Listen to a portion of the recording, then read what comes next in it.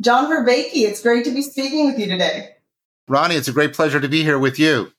So you have a 50-part lecture series on YouTube called Awakening from the Meaning Crisis. And I'm really looking forward to diving into this whole topic today because I think most people don't have a very good vocabulary for meaning. Most people are just experiencing a lack of it these days without really being able to zero in on the problem. So before we get into the cause of the meaning crisis that you've mapped out so well, can you tell us what are the symptoms of the meaning crisis that we're seeing today? Why is this such a serious issue? Yeah, so there's lots of symptoms. This is something that Christopher Mastropietro and I published on. So you can see sort of three broad types of symptoms. There's what you might call very reactive symptoms, and these tend to be maladaptive. And then there's sort of more middling ones, mixed ones, and then there's more responsible symptoms that can have a more adaptive response within them. So if we take a look at the negative ones, some of the symptoms are increased suicide, even in areas of affluence, especially among young people, and that the age of suicide is actually dropping.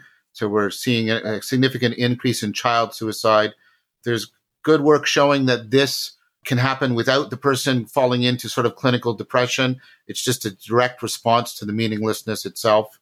You then have, of course, the overlapping with that, you have the rise of the mental health crisis, anxiety, depressive disorders, etc., on the increase. You have a loneliness epidemic that is growing. You have attendant upon that, people increasingly feeling alienated and feeling that their world is sort of filled with noxious information or bullshit. And I mean that in the technical sense of the word, the way Frankfurt uses it. Right. We're going to get into that one. And so you also see what's called the virtual exodus, people stating an explicit preference for being in the virtual world, video games and social media. And we could talk about why that's the case. So that's a lot of the very negative symptoms that you see. And then you move to things that are still negative, but there's a little bit more sense to them. But you see, the fact that our political discourse is simultaneously assuming a religious nature for us, but most people feel politically disenfranchised and disillusioned about the political process, which seems incapable of solving problems or making decisions. So you see this weird tension of increased sort of symbolic value attached to our political positions and our political ideologies, but in a decreased sense of the moral worth and efficaciousness of our political structures. And then you can move into things where people are doing sort of pseudo-religious stuff. So people will say, like the nuns, this is the NONESs. This is one of the fastest growing demographics in the world. These are people who have no official religious status, but they're not sort of atheists. They're spiritual, but not religious, as they frequently put it. And that's a very problematic thing to say. But what it means is they're looking for something, but they're finding the traditional religions non-relevant, non-viable for them. But they will nevertheless often engage in religious behavior without realizing it. They'll go to Comic-Con and dress up as one of the Avengers and spend the whole day listening to people and getting people to sign their pictures. And right, it's very much religious behavior. Or you have these things, phones, which people say, I'm not religious. And you say, really, I notice that you're spending a lot of attention and binding your identity to this. And if I were to remove it from it, I can measure how much anxiety you'll suffer. And you treat this as an oracle that gives you all the information and it's ubiquitous. It's very much like a god for you. You don't actually know. Most people have no idea how it functions. And so I'm not religious. Yeah, you are. You are. And so there's a lot of displaced religious behavior. And then you have the more sort of purely, although I have criticisms of them, positive responses. You have the mindfulness revolution. You have the revival of Stoicism. You have the increasing interest in Buddhism. You have all kinds of communities of practices springing up around the world. And I'm talking to many of them in which people are cultivating ecologies of practices in order to try and respond to the meaning crisis. When you put all of that together, the best unified explanation for it is two parts. Meaning is really important to us, and meaning is somehow under threat to us right now. That's the meaning crisis. Right. That is beautifully said. And I think, in our modern world today, we don't realize how many things are going wrong in terms of, the suicide levels rising, depression rising, and anxiety. And as you said, in populations where you wouldn't think that Yes. these things were happening, right? We think in our modern materialistic world that money, fame, and pleasure is what we should be looking for. And Yes. really people who, as you said, in affluent populations are lacking meaning. And Yes. it's not, pleasure and money isn't exactly getting them through life in a meaningful way. And these, pockets, these little societies that are popping up of people Yeah. who are trying to answer this meaning crisis and all sorts of, and you mentioned the term religious, right? That politics has become religious because we have this religious instinct within us. And the Yes. fact that religion is gone doesn't mean that the religious instinct is gone, right? And that's kind of this meaning instinct as well. Kind of they're Yes. married into one another. Yes. So we're going to break all of that apart. Now, I have a big question for you, and there's no better person to ask. Cognitively speaking, how would you define meaning? So, I mean, when I'm talking about it as a cognitive scientist, there's two ways I'm talking about it. One is a very technical sense of like what the meaning of a proposition is or the meaning of a sentence. But what we're talking about here is we're using that sense of the meaning of a sentence as a metaphor for something. So think about how the pieces of a sentence, the words, cohere together, and then they make sense to you, and then they connect you to the world in a way so you can evaluate the world and solve problems in the world. And what we're saying when we're talking about meaning in life is there's something about our life. Our life should cohere together, make sense to us, and fit us to the world in a way that is like affording of our agency, our ability to solve problems. So one way of then reducing all of that is to say, what we're talking about when we're talking about meaning in life is a felt sense of efficacious connection to ourselves, to other people, and to the world. That deep sense of connectedness. Okay. And so we've spoken about the symptoms of this meaning crisis and what happens when we don't have it. Now, how did we get here? And that's a big question. And, you have a 50 lecture series on that topic. But if you could give us an overview just in terms of from, you mapped it out so well from ancient Greece up until today, what happened around the scientific revolution and the Enlightenment and, throughout this evolution of ideas and philosophical worldviews that left us empty of meaning? That's a complex question. As you say, I take a lot of episodes to try and discuss it. But I would start at around the 14th century, a little bit before the scientific revolution, just before the Renaissance and comes in. And there's a bunch of changes that start happening that cause us to lose touch with that machinery of meaning making that I was talking about. One is a change in our worldview. We basically started to abandon Platonic, Neoplatonic Christian framework in which relationship was the key way in which we understood reality, especially the relation of participation. We can talk about that a little bit later. And we started instead to move into a view in which we saw reality as made up of ultimately separate individual things. And we then made this move where we said all the patterns we think are in the world are actually in our mind. They aren't there in reality.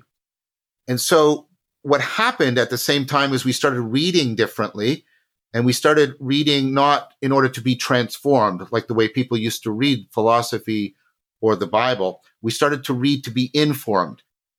Because the patterns aren't in the world, the only patterns are the patterns between the propositions in my mind. And that's going to lead, right, to Descartes and other things. I won't get into the technicalities, but what happens is we get very much isolated inside our minds and we get disconnected in a radical way. And as we focus more and more on this purely propositional way of knowing, we lose all the embodied ways of knowing that connected us to ourselves, our bodies, each other, and the world. And so we get locked into propositions, and then we increasingly get locked into an adversarial kind of relationship with other people. So instead of a relationship of what's called opponent processing, which is modeled in our very biology, where you have two things that are correcting each other, constantly correcting each other. Your attention's doing it right now. Part of your attention wants to wander out, part of it wants to focus in, and they're pulling and pushing on each other so that your attention is constantly evolving. That's opponent processing. And the opponent processing model gave way more and more to an adversarial model, a courtroom model, where the point of discussion is debate, and the point of debate is to destroy one side rather than the other. So we lost the sense of opponent processing. We got into this adversarial processing, locked inside of our heads, locked inside of our propositions, and we get radically disconnected from the world, other people, ourselves. And concomitant with that, what happens is we start to separate the university from the monastery, Protestant Reformation, Scientific Revolution, which means the knowledge processes and practices get separated from the wisdom practice. And then this is the third dimension. So 2 dimensions so far. Propositional tyranny, adversarial processing. Think about how that's being played out in our politics right now. It's all about our propositions and battling between our propositions. And then the third is, right, this important feature. The very things that are those meaning-making machinery in us, are also things that make us prone to self-deception. And so across time and across cultures, groups of people have created ecologies of practices for ameliorating that self-deceptive, self-destructive behavior and affording the sense of fittedness, connectedness, well-fittedness, well-connectedness to themselves, to each other, and the world. That's wisdom. That's what wisdom is. Wisdom isn't so much about your propositions or your skills. It's more like the significance of them, how they fit, how they apply, or maybe they don't apply. And as we lost our contact with wisdom institutions and wisdom practices, right, we lost machinery, right? We lost practices for dealing with self-deception and self-destructive behavior. But wisdom isn't optional. You can't not practice it. So here's the 3 things. We're suffering a wisdom famine. We're locked into adversarial processing, and we're suffering from a propositional tyranny. And if you want to see clear evidence for that, turn on your television. Turn on your television and you'll see all of those 3 dimensions just on fire and setting the world on fire. That's the meaning crisis. Absolutely. And I think today, we're kind of locked into this modern world where we don't really see a way forward, right? Because a lot of institutions that were helping us, balance these different ways of knowing, knowledge and wisdom, and these different ways of being with ourselves, being with others, these embodied practices, all of these different things that we had in place to balance us, to balance what it is to be human and to make sure that we don't deceive ourselves. They're gone from the world. And, we've essentially thrown the baby out with the bathwater. So yes. My question is, in these, religious practices that we used to have, a lot of people today, they think of Nietzsche and the death of God, and they think that's a celebration. And I heard Alain de Botton say that, during the Enlightenment and the secularization of society, we thought that culture would replace religion. And as you said, the university and the monastery have split completely. And, after all of that, Jung also kind of looked at that and said, we can't really create our own values, right? We're not masters in our own house, and there's inherent features of being human, these core values that we have within us, that these archetypes, religion was communicating with, right? Yep. Religion, in a sense, was also this crystallization of all that is meaningful to the human organism. So basically, what I'm asking is, what do we do today? Because we can't go back to the way things were, right? So what is the evolution forward here? So first of all, what you said was very eloquent and well said. So thank you for that. Yeah, I mean, I say to people, put on my tombstone, neither nostalgia nor utopia. We can't go back. We can't go back. And that's part of our problem. A lot of the language and the conceptual grammar and vocabulary we use to talk about spirituality is bound up to axial age religion and then twisted through the Enlightenment. And that axial age way of thinking about things, the two worlds, right? This is Nietzsche's critique. I mean, this is Nietzsche's critique in a nutshell. Nietzsche's critique said we were given this two world mythology where the world we're in is the world of self-deception and illusion. And we need to self-transcend in order to get to the real world, the two, and that's, nirvana or heaven. And so what happens is, right, this world, the world of our phenomenological experience, the world we're embodied and embedded in, only has an instrumental value in getting us to the real world. Now, what the axial age mythology was trying to do was make us aware of our deep proclivity for self-deception and to try to, listen to the words, to awaken us, to enlighten us, right? To wake us up. And so there's deep truth and value in that. But the way that was honed, the structure and language that people were given is this two-world mythology. And as that two-world mythology loses plausibility, as it loses relevance for us, this is Nietzsche's critique, what's left is this world, and this world seems empty to us because we've been taught for centuries that it only has an instrumental value. And so when Nietzsche proclaims the death of God, he's not proclaiming it to believers. He goes into the marketplace, the madman, and he's talking to the atheists because he says, you do not know what you have done. You have taken a sponge and wiped away the sky. We are now forever falling. How can we become worthy of this? So people don't really understand often what Nietzsche meant by the death. He didn't mean it like, yay. I mean, in one sense he does, but in another sense he said, there was something deep going on here and you've lost it. So another way of talking about the meaning crisis is we can't go back. We can't turn the clock back. We can't unlearn everything that has got us in this place. That's the reason for many people why the traditional religions are non-viable, because that whole two worlds mythology seems distant and irrelevant to the way they're embedded in their bodies in the world and surrounded by hyper technology. But we also got to be careful. We can't adopt utopia. We can't adopt the view that we can just impose, like you said, meaning on the world. A good analogy for meaning, and it's a profound analogy, is like philia, friendship, or even love. You can't come up to someone and say, I'm going to make you my friend. It doesn't work that way.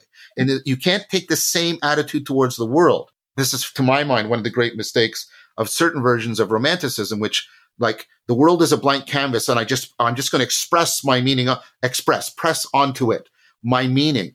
That's not how meaning works. Meaning is a fittedness. Think about the analogy of biological adaptation. A shark, like a great white shark, is it fit? Well, it depends. If you put it in the ocean, it fits the ocean really well. If you put it in the Sahara Desert, it dies. Right? Adaptivity is a real relation between you, an organism, and the world. Friendship is a real relation co-created by you and some other being. Meaning is the same way. It has to be co-created by you and the world together. And so you can't just propose a utopia. You need something in which you need an ecology of practices that reduces self-deception, it affords connectedness, and in which that meaning can take shape with a life of its own. Because if it doesn't have a life of its own, it won't give you any life. Amazing. Before we zero in on this concept of self-deception, or more correctly, before we zero in on the practices that help us overcome our self-deception, what is the difference between lying to ourselves and bullshitting ourselves? Right. So many people, Melee, Sartre, a lot from many different philosophical traditions converge on the idea that we can't really lie to ourselves because lying depends on a differential of belief. So when I lie to you, right, I believe something other than what I'm saying to you, and I'm trying to cause the opposite belief in you from the one I have. That's how lying works. And when I lie to you, I'm depending on your commitment to the truth, that knowing the truth, or at least believing something to be true, will change your behavior. Now, you can't do that to yourself because belief isn't something you can do to yourself. It's not something you have voluntary control over. I'll show you right now. Let's do it. Pick a belief you'd like to have. I'd like to have the belief that everybody loves me. Okay, do it. Believe it. I can't. I can imagine it. I can wish for it. I can desire it. but I can't believe it. That's not how belief works. So you can't really lie to yourself, because if you believe P, you can't really, well, I'll just start not believing P. It doesn't work that way. What you can do is something different. And this is Frankfurt's notion of bullshit, sort of given a Vervaekean spin. Rich, the bullshitter is not lying to you. The liar depends on you changing your behavior because of your concern for the truth. The bullshitter is trying to get you to forget your concern for the truth and just be caught up in how salient things are, how much they catch your attention, how much they arouse you, how much they motivate you. So think, of a standard speech by a politician. Most people know that all the things they are saying aren't really true. Or take a standard example, television commercial. You turn on a television commercial, and here's a shampoo commercial, and this woman is using shampoo, and it's a beautiful sunny day, and the wind is blowing through her hair, and everybody's smiling at her, and she feels wonderful about herself. Do you really believe that changing your shampoo will do that for you? Of course you don't. But the setup is, you're not concerned about the truth. You're sort of distracted from the question about whether or not it's true, and it's just, oh, isn't that beautiful? Isn't that salient? Isn't that wonderful? And so you buy the product. So what you're doing in bullshitting is you're getting people's attachment to salience separated from their concern from the truth. Normally they go together, but you separate them in bullshit. And then what you do is you motivate people just in terms of how catchy the idea is, how salient, how much it stands out, grabs their attention and arouses their metabolism. Now, the thing about you and I is we can manipulate salience in a way we can't manipulate belief. Because while salience grabs our attention, if I slap my hands together, that grabs your attention. Attention can also cause things to be more salient. So if I say to you right now, your right little toe on your right foot, a moment ago, you weren't even aware of it, and now you're aware of it. So attention can make things salient. And when things are salient, that grabs our attention. And then we pay more attention to them. That makes them more salient. That grabs our attention. And we get circled like this.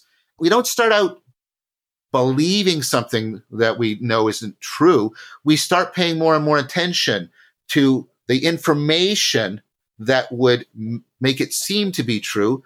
And we start more and more ignoring the information that could challenge whether or not it's true. And then we come to believe it. So first we fall into this vicious cycle of attention and salience. And once we're locked in, then our beliefs are changed. We bullshit ourselves. Interesting. It's almost as if this modern world of so much overflow of information, this noise really is constantly us bullshitting ourselves, because there's so many things that are salient, right? And that they're not meaningful. They're not true, but it's so hard to discern. And I think this is compounded by the fact that in our modern world, with the deconstruction of a lot of traditional institutions and social norms, where we're lacking clear social scripts, everything is up for question. So we need to redefine everything. The classic gender roles are up for question, and gender itself is up for question. Yes. And people are getting married later, and so marriage is being questioned. So we're constantly having to exercise our ability to discern, from right and wrong. We're constantly required to basically write the scripts of our own lives, because we have all this freedom today. And on the one hand, that's wonderful. We can live our lives the way we want to, but there's a burden that comes with this freedom, right? We do have to navigate our own lives and make sense of things. And that's really this idea of the bigger picture, and how in today's world with today's freedom, we have to stay focused on the bigger picture of our life, or else we can get lost in the noise. So why is it that with all of this freedom, how can we really, as modern individuals, navigate through this noise and make sense of our lives for ourselves? Because a lot of things we really do need to define individually. So first of all, I want to note something in what you said. Notice how, the language you're talking about, discernment, insight, seeing through illusion and into reality, cutting through the bullshit, right? Well, that's wisdom. So Right. paradoxically, while we are being so starved for it, we've never had such a great need for it. And this is part of the intensity we're feeling. And like I said, if people aren't given a place to cultivate real wisdom, they will cultivate all kinds of ersatz surrogates in its place. That vacuum will not be left open. It's like I said, it is non-optional to you, right? You have to deal with self-deception. You have to deal with bullshit. You have to deal with the fact that more and more people are trying to bullshit you. In the book that I wrote with Christopher Mastropietro and Philip Misevic about the zombies as a symbol for the meaning crisis, well, one of the things we showed is just how the sense of bullshit has been spiking. People are more and more, if you ask them, there's just more and more bullshit. And you were just saying it a few minutes ago, right? And yet we're less and less being guided. And here's part of the problem. And I want to zero in before I answer your question fully on an important point, which is this notion of freedom. Because in one sense, we're very free. And in another sense, of course, we're not. And this is something that Han is talking about in a lot of his work, HAN. He's talking about how, right, the freedom is often being manipulated by bullshit so that we are entering a culture of continual self-exploitation. And so we also, right, think of our culture as a burnout society in which people get burnt out. See, freedom, you give people sort of the container of freedom and then enculturate them and bullshit them so that they exploit themselves as much as possible. And one of the things that COVID did was sort of made people aware of how much they were burning out because of this self-exploitation. And the reason, one of the things we need to do in order to break free from that structure and has a hold on us, is that we need to reconsider freedom. And I know this is going to sound what? Well, we have a modern view of freedom in which we view freedom as an inherent good, something that's intrinsically good. The problem with that is, right, the ancient world didn't view freedom quite that way. So think about this. Do you really want absolute freedom, which is a kind of arbitrariness with respect to the world? I bet you don't. Because what I actually want, I'll speak for myself, but see if this resonates with you. I want my thoughts as determined by the truth as much as possible. I don't want them to be arbitrary. I want them to be fitted as much and responsible as much to reality as they can be. I want my thoughts to be determined by truth.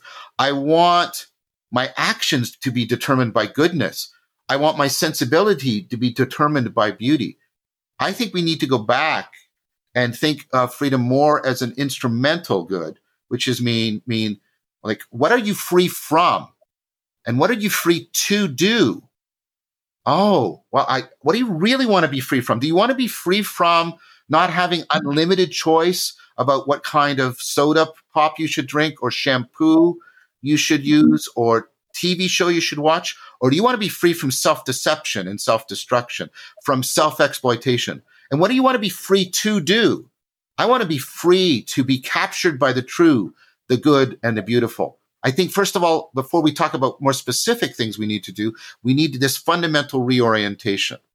Right. I very much agree with this line of thinking. We, not only freedom, but we think of, progress and change as these inherent goods. And we don't discern, we don't look at the fact that there comes a cost with everything, right? And as you were saying, what is beautiful to me, what is meaningful to me, what is true, there's a discrimination there. There's a yes and a no. There's not everything is up for question, right? There's setting boundaries. Yes.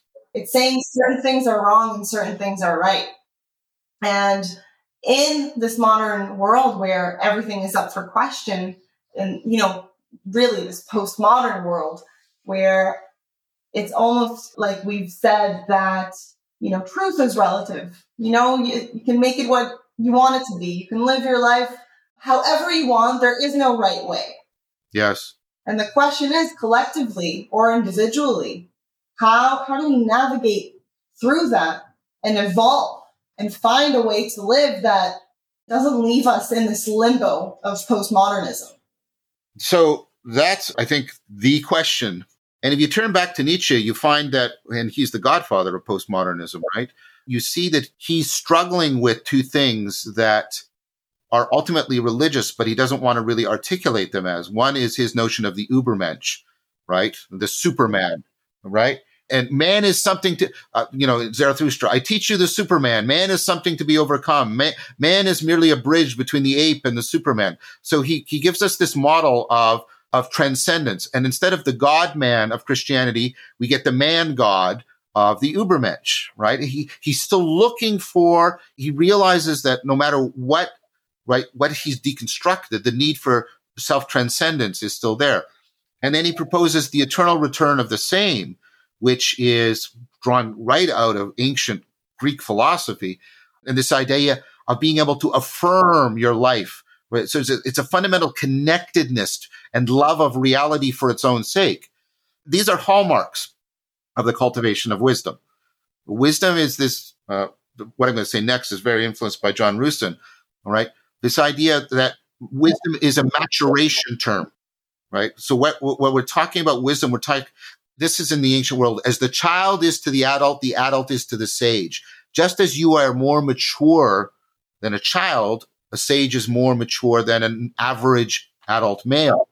And so the question is, what is at the core of maturation? Well, the core of maturation is to face reality and notice the word face. It's to face reality. And so what you can ask is, what are the practices we need that will allow us to turn and face reality and self-transcend so that we mature as we're doing this? And so here's what I propose. I propose this is what we need. What we need is not a single practice or a single therapy. Your cognition, the meaning-making machinery in you is so multi-leveled and so dynamically complex. This is what I study as a cognitive scientist, that it is so capable of evolving itself and reshaping itself. You're doing it right now, moment to moment, in what you're finding relevant, what you're finding salient, how you're connecting things together, right? You can step back and reflect on yourself more powerfully than any other organism on the planet, right? So that machinery is so complex that you cannot mature it and turn it towards what's real by a single practice. Every practice has its strengths and its weaknesses. So what you need to put together practices that are in opponent processing, like we talked about earlier, that have checks and balances. You need a complex ecology of practices woven together that way that can deal with the complex nature of your cognition and intervene in it in many different places, in many different ways, at the same time, in a highly coordinated fashion. So you need an ecology of practices, not just a single thing you do. Now, ecologies of practices, because they're complex like that, they need to be properly homed. You can't really properly do them on your own. I get it. Everybody starts out as an autodidact, but you shouldn't try and stay an autodidact. There's increasing evidence that we do much better at self-correcting and self-transcending when we do opponent processing, not adversarial, opponent processing with each other, right? And so you need ecologies of practices that are structured not only at the individual level, but at the communal level. And then that has to be homed in a worldview that gives them the right grammar, the right concepts, the right kind of vocabulary and way of putting that together, so that that ecology of practices, both individual and communal, can be properly updated and vetted and in constant communication with the best science of our time. Now, the things that used to do that were religions. That's what religions did, to my mind. We can't just go back and we can't just make a political version of it like we've tried in the 20th century, and we drenched the world in blood. We said, you know what we can do? We can replace religion with a political structure and an ideological structure, an adversarial processing, and a will to power, and we drenched the world in blood.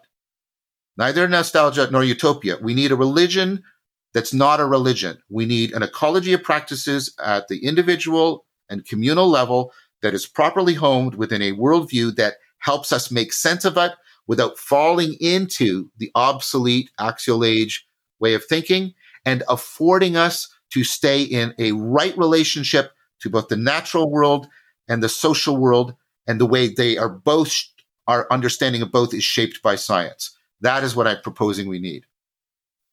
Okay, so these ecology of practices, one of them is embodied practices, right? Of course. I know that you practice Tai Chi, things like yoga perhaps. What do these practices give us? Okay, so that's really, really at the forefront of where my work is right now. Let's go back to when I said we got locked into just propositional knowing. Let's briefly talk about other kinds of knowing. So propositional knowing is knowing that, and then you put in a proposition. That cats are mammals. And you have semantic memory for that. You have a memory for facts, like, is a cat a mammal? Is 2 + 2 = 5? You have semantic memory for propositional knowing. But notice you have a very different kind of knowing. You have a knowing how. You know how to do something. And this does not result in beliefs. It results in skills. You know how to swim. You know how to catch a baseball. You know how to kiss someone, right? And the memory for this is very different from your memory for facts. This is your memory. People call it muscle memory. There's no memory in your muscles, but nevertheless, what they're trying to point at, this is a different kind of memory. This is remembering how to do something. And it's very distinct from your semantic memory. These are your skills. And skills aren't true or false. They fit or they don't fit the world. They're powerful or inept. They're clumsy or graceful. They're appropriate or not. These patterns of being, really, physically. And does it fit the environment in a sense? Yes. And that's your sensory motor loop. Now, those skills depend on that sensory motor loop functioning. Okay. So what's your sensory motor loop? As I'm sensing, I'm moving, and you say, no, I'm being still. Even when you're still, you're moving your attention around, your eyes are saccading. So you're sensing as you're moving, and you're moving as you're sensing. And it's this loop with the world. And your skills are how you shape that sensory motor loop. But what you need in order to shape it, in order to apply or acquire your skills, is you need an awareness of that sensory motor loop. That's your perspectival knowing. That's your knowing what you're doing it right now. This is knowing what it is like to be in your state of mind here now. And we use this word rightly. What is your perspective? What is standing out for you? What is backgrounded for you? What role are you sort of taking in here? How are you shaping that sensory motor loop? What is your salience landscaping? And that doesn't give you beliefs or skills. It gives you a sense of presence. We know this from work in virtual reality games. What makes a game feel real is that sense of presence, that sense of being within the perspective, a here nowness, fittedness in my sensory motor looping with the world. And we use the term from painting, right? A perspective, something that Nietzsche emphasized. So there's your perspectival knowing. Your perspectival knowing, of course, is how you're deeply embodied and embedded in your situation. It's your situational awareness, your sense of presence. Like, why are you not swimming right now? Well, because that skill doesn't apply here. You have a sense of the here nowness that is telling you which skills to apply, how to shape your skills, and which skills you may need to acquire. Now, deeper than the perspectival is the participatory knowing.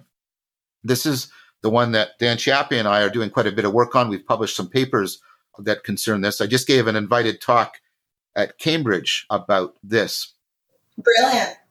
So the perspectival knowing is, and remember, you don't need to know that you know in order to know. This is a problem. There's lots of things you know without knowing that you know them. So just keep that in mind. So what's your participatory knowing?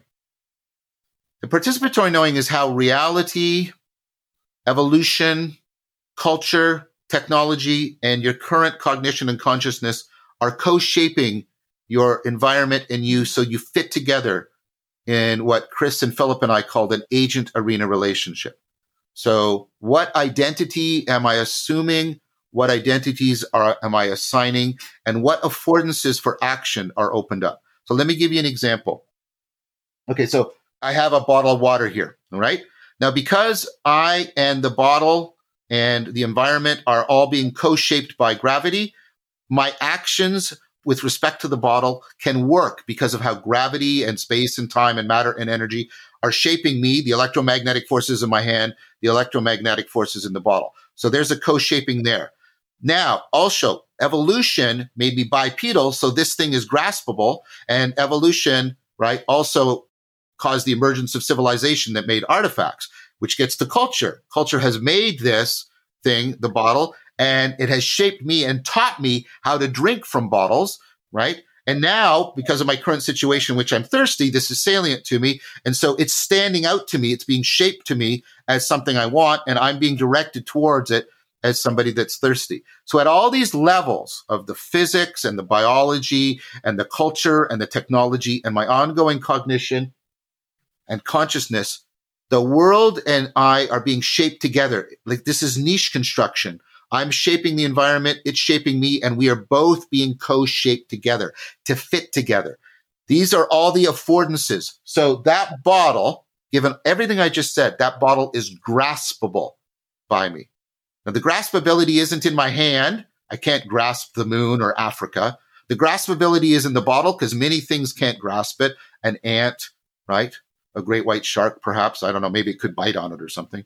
But right, the graspability is a real relation between me and it. And for me, the most important real relation in cognition is relevance realization. So all of these, relevance is the affordance for cognition. All these affordances that emerge for us, this is our participatory knowing. We don't make them like the romantics, or at least some of the romantics said. We don't just express them or will them. We don't receive them like the empiricists said, right? They are co-created. We participate. The world and me or I participate in the co-creation of these affordances. That's our participatory knowing. Now, everything below the propositional, the procedural, the perspectival, and the participatory. First, they're all deeply interrelated. They all mutually afford and depend on each other. All of that is where most of the meaning is being made. And so if you do not have embodied practices that are tapping into all of this non-propositional knowing, you are not activating and educating the dimensions of your cognition that are most responsible for wisdom and meaning. And that, of course, is part of the downside of propositional tyranny. We think it's enough to change people's beliefs. That's not enough. And so embodied practices tap into the way in which your cognition is procedural, perspectival, and participatory. And that is where most of the meaning is being made. Brilliant. Let me ask you this. People who are aware of this meaning crisis and are trying to develop practices in their lives to ameliorate the meaning crisis, where do you think a lot of people go wrong? What do they miss? Right? Maybe it's mindfulness, maybe it's meditation, maybe it's yoga, but where are they falling, right? And not having the complete picture and the full ecology of practices in their lives. Excellent. What are you seeing? Excellent questions. In fact, all your questions have been really excellent. I'm very impressed, Ronnie. Oh, thank you. So I think it was David Hume who famously said, we don't sort of fall into evil. I'm not saying people are evil, but I'm just using this as a setup. We don't fall into evil because we choose evil. We choose a lesser good over a greater good. That is one of the most fundamental ways in which we can bullshit ourselves. We can find a lesser good more salient than a greater good, and thereby deceive ourselves and actually rob ourselves of an abundant kind of life. So how does that happen with the person doing yoga or the person doing mindfulness? Well, typically what happens is people adopt an attitude of a panacea practice. Here's the one practice that will do it all. There's just formal proofs, by the way, that can't work. That's not the case. You can't get everything out of one practice. Let's even take a mindfulness practice. There's there's even 3 ways in which mindfulness has been really reduced as it's been brought into North American culture and commodified. And so there's genuine and legitimate critiques around mindfulness, calling it McMindfulness. I published a critique of even the current scientific understanding of mindfulness within Western psychology with Leo Ferraro in 2016, reformulating the mindfulness construct. Look, first, Most mindfulness practices were not practiced in isolation. Take yoga or take seated meditation, Vipassana. It's a Buddhist practice. Meditation was always think about the Eightfold Path. First of all, there's right mindfulness, which means there is wrong mindfulness. There's a wrong way of practicing mindfulness. So think, there's wrong mindfulness. That tells you right away. Eightfold Path. Mindfulness is not a panacea because it can go wrong. Secondly, right, it was right mindfulness, right concentration. There's a playoff there. And if you even look at some of the practices, there is a complementary relationship between different mindfulness practices. Meditative practices are practices like Vipassana or concentration, where you step back and you're looking at, right, your sensations. You're trying to look at the very center or the emergence of your consciousness. You're stepping back and looking in. You're moving towards the center. And that's very good for disconnecting you from inappropriate ways in which you're malfitted to the world. I use the analogy of people taking off their glasses and looking at their glasses. So take my glasses, the lenses, as an analogy for my mental framing. Normally, I'm looking through them. They're transparent to me. I'm not even aware of them. But sometimes I need to step back and look at them to see if there's gunk distorting my vision, making me maladaptive with respect to the world. That's what you're doing in meditation. But imagine if all you did was take your glasses off and look at them. How do you know if you've actually cleaned your glasses? You need to do something else. You need to put them on and see if you see more clearly and more deeply than you did before. These are contemplative practices, like, contemplating the 3 marks of existence, or doing metta, or in the Neoplatonic practices, the ascent of the mind to the one. These are contemplative practices.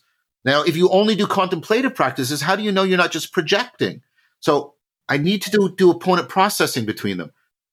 I want to take my glasses off and make sure I'm not projecting, that there's not gunk that I'm mistaking, right, that's on my glasses for being a feature of the world. So I need to meditate. But then I got to make sure that I see the world more clearly and more deeply. I need to contemplate and see if I can see more deeply. See, even mindfulness needs an opponent processing relation between meditation and contemplation. And you see this within Buddhism. You see these practices being brought together. I was taught Vipassana, right? A meditative practice, metta, contemplative practice. Sometimes we did the 3 marks. I was also taught Tai Chi Chuan, which is a moving practice. And notice all this opponent processing. A meditative practice and a contemplative practice within mindfulness, doing self-correcting each other. A stillness practice, both meditation and contemplation, in opponent processing with a moving mindfulness practice, like Tai Chi Chuan. All of these are correcting each other. And then think about the Eightfold Path. Those mindfulness practices are put within ethical practices, are put within philosophical reflective practices. Wherever you look, you need a powerful ecology of practices. So the first thing that people do is think the first mistake is panacea practice. There's one practice that will do it all. No. Secondly, autodidactism. Everybody starts as an autodidact, but you can't stay that way. Most of your cognition depends on the opponent processing with other people, a community, people you're in communion with, not just communicating propositions, but in communion with, and they help correct you and you participate in the correction. You also get access to the power of collective intelligence, which is more powerful than just the sum of individual intelligences. And so the second mistake people make is they pursue it individualistically. So they pursue a single practice, panacea practice, and they pursue it individualistically, autodidactism, continual. Again, you start that way, but you cannot end that way or stay that way. Those are the 2 most pressing mistakes people make.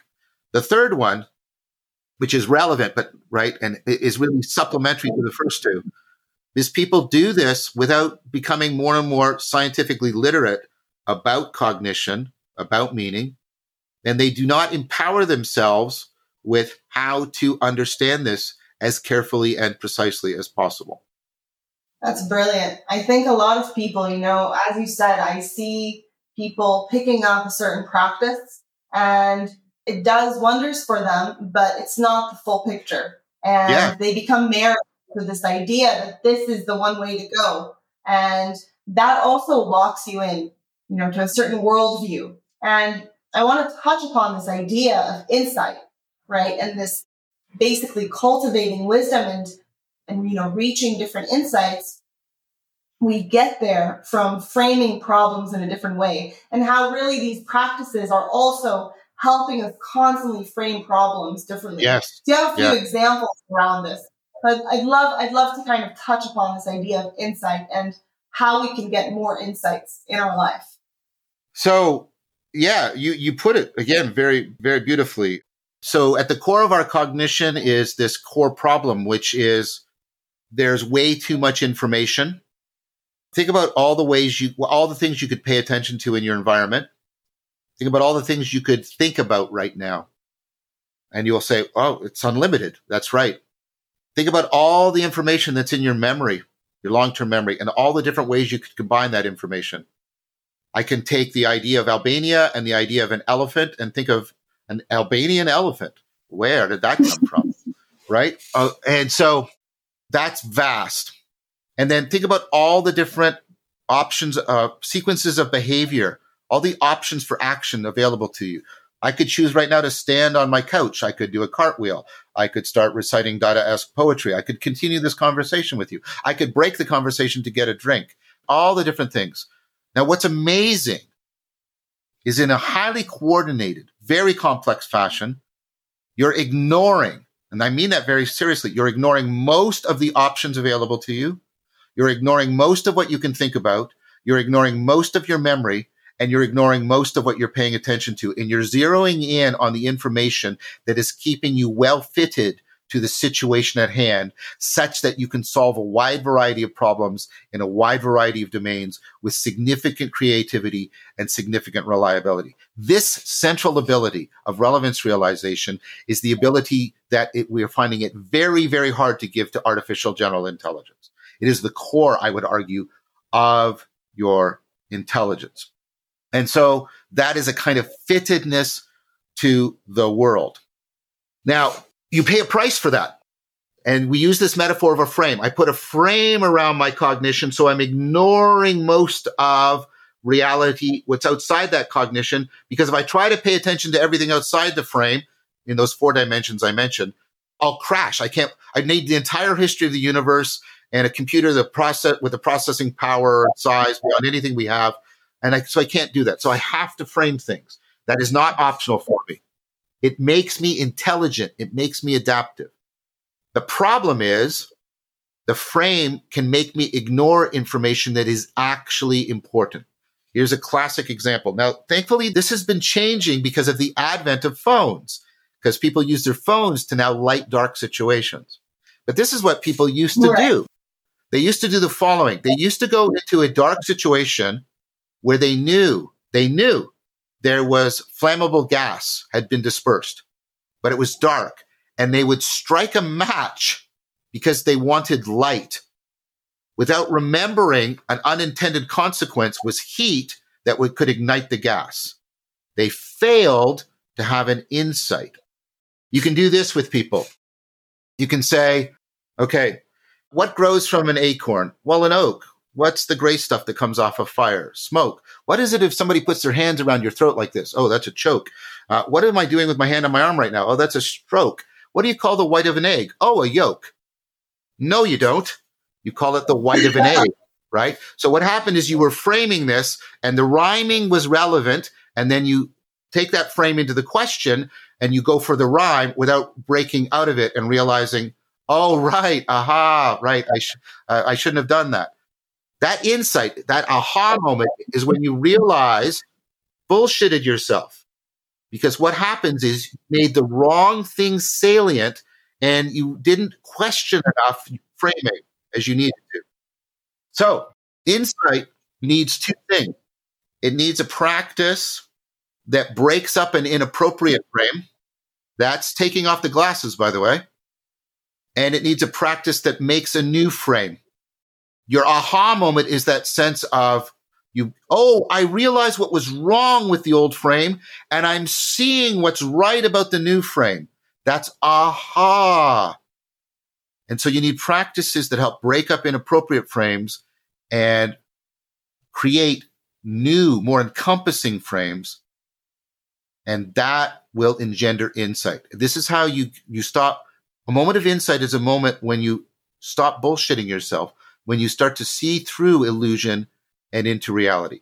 And if you can make those insights not isolated, but if you can make them systematic and systemic, so they percolate through all of your cognition and permeate through all your life on a more regular and reliable basis, you'd be a wiser person. And in fact, people know that this kind of broad capacity for insight is a feature of wisdom. That's so beautifully said, because I really think that, as you said, what it is to be wise is to know which frame to use in any given moment. And whatever kind of training we have and, whatever we've learned in university, we learn all of these different models of how to look at the world. And they work for some situations and they don't work for others. And this almost flexibility of thought and knowing when to use a certain frame. Would that, let me ask you this. What is the distinction here between intelligence and wisdom? Right? Right. What is relevant, what we realize is relevant is that the intelligence and this flexibility of thought and knowing which frame to use, is that wisdom? Exactly. How do you make sense of it? You just did it. You did. So intelligence is the way that relevance realization fits you, like you said. But wisdom is being able to deal with the self-deception that emerges in that and being able to switch between frames in an insightful manner. That's exactly right. What you said is exactly right. Brilliant. And let's, for the audience back home, listening to this today, what do you think someone who's struggling with a meaning crisis, someone who's really deep in it and kind of looking for a way out? A lot of people, as you said, there's all of these maladaptive things that people do to scratch out of it. And what do you think is a good starting place for someone who wants to create more meaning in their life? I think the first thing is to make sure you have a really good framing of the problem. Insight means you've framed the problem the wrong way. And if you try to solve it within the wrong framing, you'll never solve it. That's a fundamental way in which self-deception works. So really learn about the meaning crisis. There's lots of good people out there carefully talking about it, trying to explain it, right? So you can understand the nature of the meaning crisis, the nature of the problem. Then look around for a place that is teaching an ecology of practices, not a panacea practice, an ecology of practices, both still and moving, both individual and collective, communal. Take a look at how people are in that practice. Take a look at, is that ecology of practices, what kind of worldview is it set in? Is it set in a nostalgic worldview? Is it set in a utopic worldview? Then stand away and look at how whoever's leading, how flexible is the leadership? How participatory are people in it, right? And then take a look at some of these practices. How well vetted are they by tradition? How well vetted are they by our best good cognitive science? Carefully choose. If you can, find somebody else to join with you in this ecology of practices and act as like a buddy system, act as safety checks for each other. There's a lot of these emerging communities. There are a lot of good people talking about the meaning crisis and reflecting on it. There's a whole, Sevilla King calls it this corner of the internet, where people are talking about this from various viewpoints, but nevertheless converging and intersecting and doing proper, not adversarial processing, but opponent processing with each other. And there's lots on offer. Be discerning, be careful, try to follow some of the advice I've given you and some of the stuff we've talked about. But that is how to do it. Resist as much as you can the temptation to that just by adopting a certain political or ideological narrative, you will actually satisfy the need for overcoming foolishness, enhancing connectedness, cultivating meaning and wisdom. Like that is the great temptation, and you'll constantly be sold that in many different arenas. You'll be told, look, if you'll just adopt this narrative, right, and just go to war for its beliefs, then you will find what you're so hungry for. Try to resist that temptation. Right. I think that's really good advice. And it's a very sober way of looking at things, because this temptation, to fill that void of meaning is always there. And Yes. if there's any practice, community, ideology that, offers to satisfy that need for meaning, a lot of people dive right in and then they get lost in that bullshit. So Yep. I think that's a really sober way of looking at things and seeing everything that's available and staying very conscious of ourselves and trying to navigate this world. I have a last question for you, around this idea of framing the problem in a different way. People say that altered states of consciousness, the reason they give us these insights is exactly this different framing of reality. Yeah. What are your thoughts, and also any warnings if you have? Yeah, I mean, so psychedelics, and Aidan Lyon's right, psychedelic doesn't necessarily mean a substance. It's any mind disclosing. That's what psychedelia means, the disclosure of the mind. Any mind disclosing substance or practice. So you can get into psychedelic states by chanting or drumming or breath work or all kinds of things. So let's just be clear that we're talking about that. First, on sort of, I guess, on the political front, I think prohibiting, well, I'm not talking about children. Children are different. I'm talking about adults. I think prohibiting substances and ecstatic practices from adults, I think that's a lost cause. The human need for self-transcendence is paramount for human beings. And the need for connectedness and a transformation of our procedural, our perspectival, and our participatory knowing, practices that transform our skills, our states of mind, and even our sense of identity so that we can cultivate new virtues, because that's what virtues are. They are a constellation of skills, states of minds, and identities and roles that we can undertake. So we need to transform all the non-propositional kinds of knowing, and we need profound ways of doing that. Now, what psychedelics do is they basically do a massive frame breaking, and they afford the possibility of very new frame making. Now, the problem with that is if you do that on its own, what you're doing is throwing a wrench into your salience landscaping, and you're hoping that it will reconfigure in a healthy, wisdom-conducive way. It's very, very possible that it will reconfigure in a bullshit, self-deceptive way. So while I think we shouldn't prohibit any of these practices or substances to adults, I think we should also create a strong cultural imperative like we do, like our expectation for people to be educated.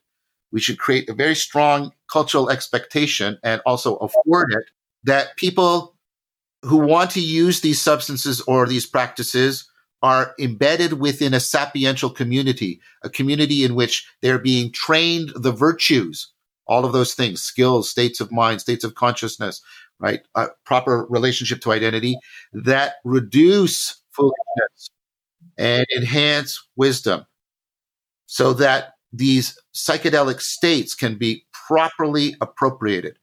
And we do a disservice, by the way, to people because independent of psychedelic substances and practices, it's estimated that 30 to 40% of the population have anomalous, visionary, and mystical experiences. Another problem with the meaning crisis is they don't know what to do with them. And they can go off in all kinds of self-deceptive rabbit holes and echo chambers, and the social media makes all of this worse. So I think psychedelics should be used the way they're used in indigenous cultures. They're not used recreationally. They're not used autodidactically. They're used within a communal, sapiential framework. Right. This idea of integration.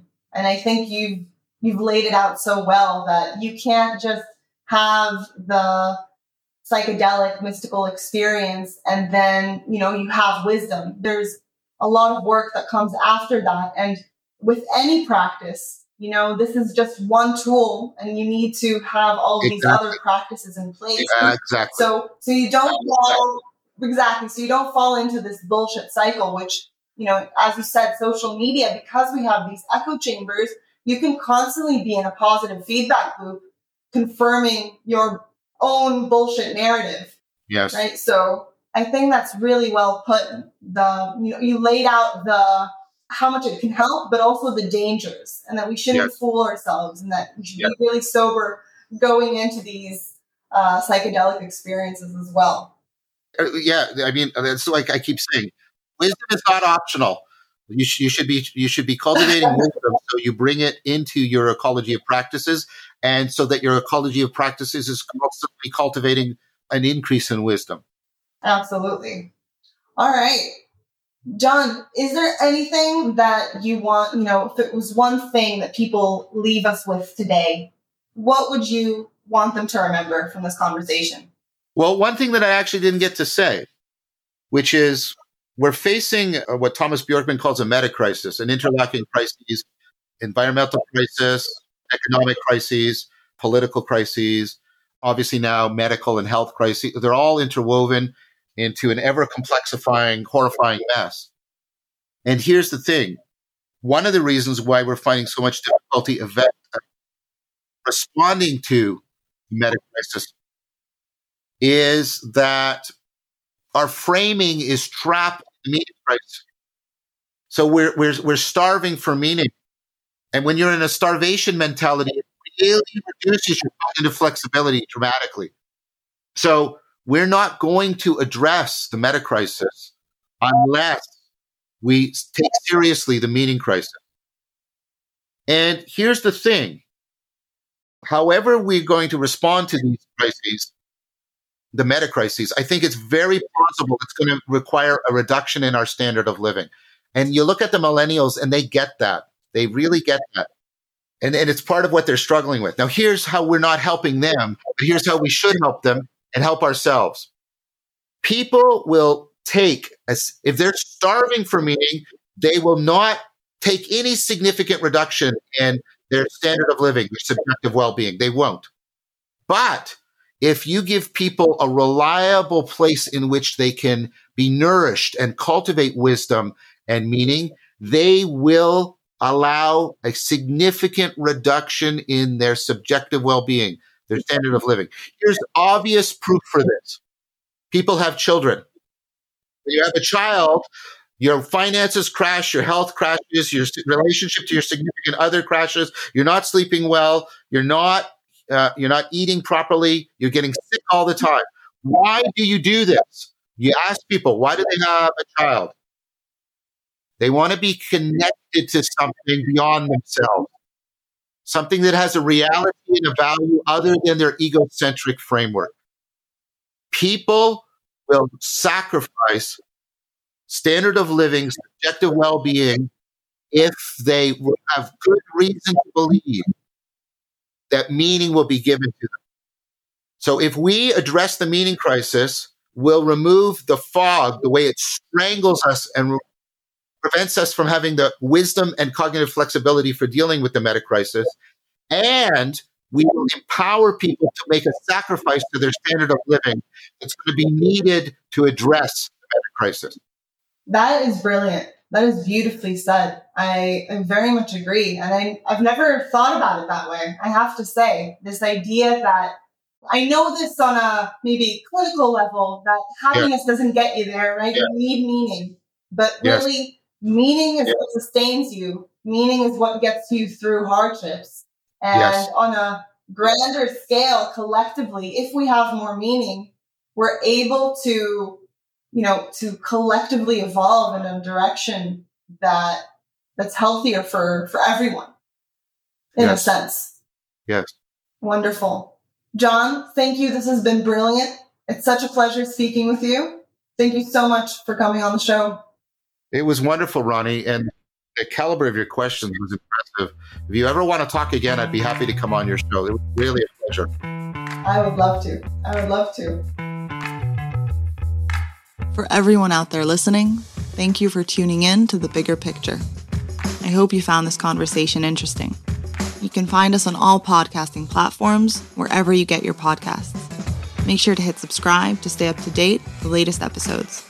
My name is Roni Firone. This is The Bigger Picture, and thank you for listening. Till next time.